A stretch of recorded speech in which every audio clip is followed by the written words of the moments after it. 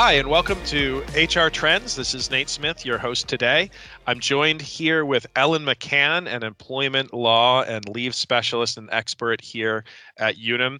And we are here to talk about the latest development relative to the federal vaccine mandate. We just recorded a podcast recently on the Supreme Court ruling that upheld the mandate for healthcare workers, but stayed it for various other categories of workers.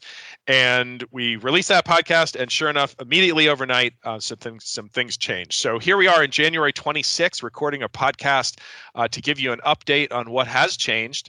And with that, we're going to dive right in. If you're interested in the basics of the mandate, the developments and the news about it to date, I encourage you to look at our previous podcast and read our FAQ page. We are going to jump right into the most recent developments with Ellen and get started there. So if you want to catch up, go ahead and read, see the old stuff.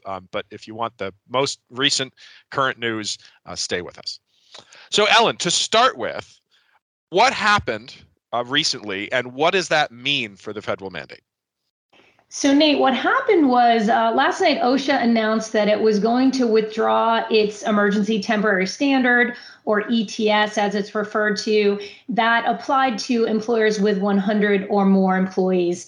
And just to give a little bit of background on why it did this and why it's important, when OSHA released its emergency temporary standard back in November, as the name would suggest, it was an emergency standard. And so OSHA, it released that based on a finding that there was a grave danger in the workplace and that it didn't have time to go through the normal comment in a period that normally a federal agency has to go through when it's going to pass a new rule. And so because it was an ETS, or emergency temporary standard, OSHA back in November released it. It was effective immediately, but a couple of important things happened at the same time. One was, although it was effective immediately, it was asking the public for comments, and it was giving that opportunity to do the rulemaking and notice period. And so it was evaluating whether this emergency temporary standard should become a permanent standard. So yesterday, OSHA on the 25th of January, OSHA announced that it was no longer going to be enforcing this emergency temporary standard. It was withdrawing it based on the Supreme Court decision to go ahead and stay that ETS pending litigation. But it was very careful to say that although we're withdrawing the ETS, we are still going ahead with evaluating whether this should become a permanent standard. So that notice and comment period that's gone on since back in November, that just closed in January, that is still going to remain in effect. All of those comments that were made are going to be considered by OSHA, and OSHA is considering whether it will in fact issue a permanent standard. Given the Supreme Court ruling and given the litigation history of the emergency standard, what do you think is likely that OSHA would issue? How would they craft a permanent standard that might apply and might stand up under such litigation? So we're not sure exactly what OSHA is going to do with this permanent standard. We don't know if they'll narrow the scope of what was in the emergency temporary standard, but we do know that they were asking some pretty specific questions in that notice and comment period. And those questions and the answers to those questions will likely influence what the permanent rule is. So some of those questions they were asking are around the scope of the mandate. Should it actually apply to employers with less than 100 employees, for instance? Are there other rules that should be enforced even for vaccinated employees, such as masking requirements? What's the impact of an employee having had COVID in their immunity? And should that be taken into account, or should all employees be impacted, and should all employees have to abide by the same regulations? And then they're really looking at, what are employers doing in this landscape? Have they passed policies? If so, have those policies been effective? So we don't know exactly what they will go ahead and pass.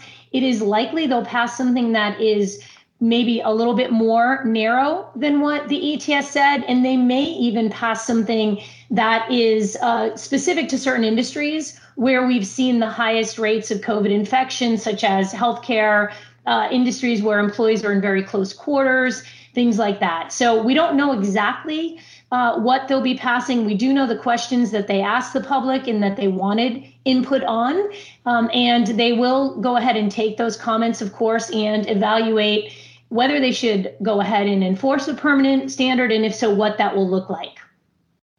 And you led me right to one of my follow-up questions, which was, how does this impact the requirement for industries like healthcare workers, where the Supreme Court ruling did not stay that, and that mandate stayed effective? Does this move by the federal government change the healthcare mandate in any way? So it doesn't change the healthcare mandate that exists right now, which was passed by the Centers for Medicare and Medicaid Services, so the CMS mandate. That mandate, as you may recall, and we talked about this on our last podcast, the Supreme Court upheld CMS's ability to enforce that mandate while the lower court litigation was proceeding. That mandate applies to any healthcare provider that accepts funds from Medicare and Medicaid. That mandate is right now still in force, and it's obviously subject to challenge in that lower court litigation. But while that litigation is pending, CMS can go ahead and enforce that. So that still exists regardless of what happens here. What we may see OSHA do is pass a mandate that applies to all healthcare providers, even those that do not accept funds from Medicare or Medicaid. So remains to be seen exactly what they will do, but they do have the ability, of course, to focus on specific industries, and that may be what we see is the next step for OSHA. Yep. And as we talked about in the last podcast, obviously there's still the patchwork of local and state and jurisdictional vaccine requirements, as well as prohibitions against vaccine requirements. That none of that local level of compliance, state and jurisdiction level, is impacted by the federal rule being removed. It's not impacted right now. So we've seen some states, have obviously passed mandates that say that employers can't ask for certain information or can't require, employees to become vaccinated. Other states for certain industries have passed vaccine mandates. We've seen some cities get into the mix as well. When it will be impacted potentially is if and when OSHA issues a permanent standard. At that point in time, states are going to have to follow that standard. Now, there are some states that have their own state level OSHA programs. Those states will be required to pass standards that are at least as protective of employees as the federal standard within 30 days of OSHA issuing a permanent rule. So right now we're in kind of a lull, if you will, or period where states can pretty much do what they please. But if OSHA issues a permanent standard, that's going to have some impact on what states can do at that point in time. That makes sense. So what are employers left to do here? Obviously, the vaccine mandate has not gone completely away. It still stands for various industry, for the healthcare industry. There's still state level, state and jurisdictional level mandates to watch.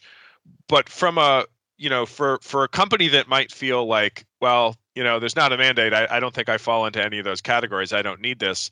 Does that mean that vaccine testing programs are done for, or are companies still looking at ways to do this, even outside of those areas that's still a mandate? One thing companies need to remember, and we mentioned this on our last podcast, but it bears repeating, is that there is still a general duty clause under the Occupational Safety and Health Act, which is the OSHA Act, that OSHA is actually the agency that enforces.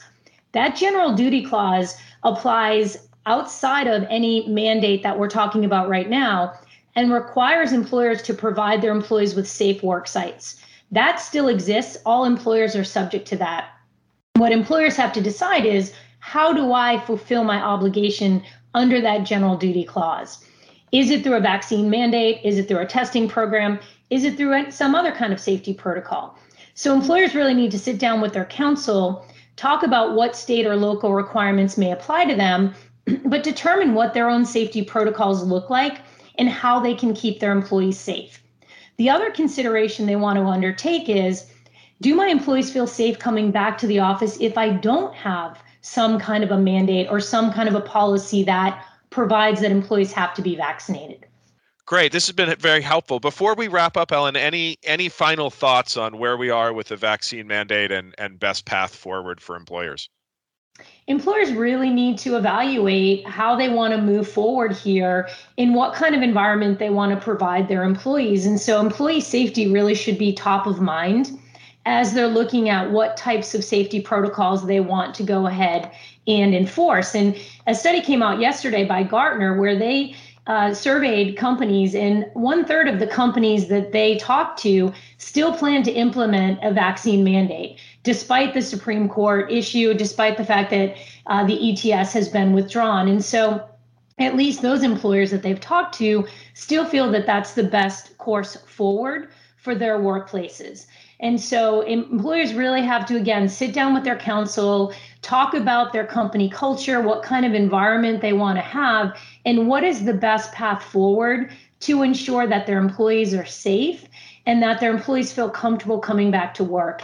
And that may be a different answer for different companies depending on their workforce, the types of facilities they have, and what their company culture is.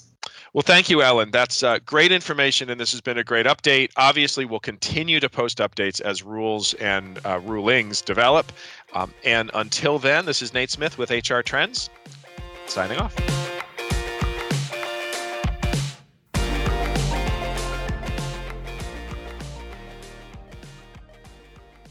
Unum is a registered trademark and marketing brand of Unum Group and its insuring subsidiaries.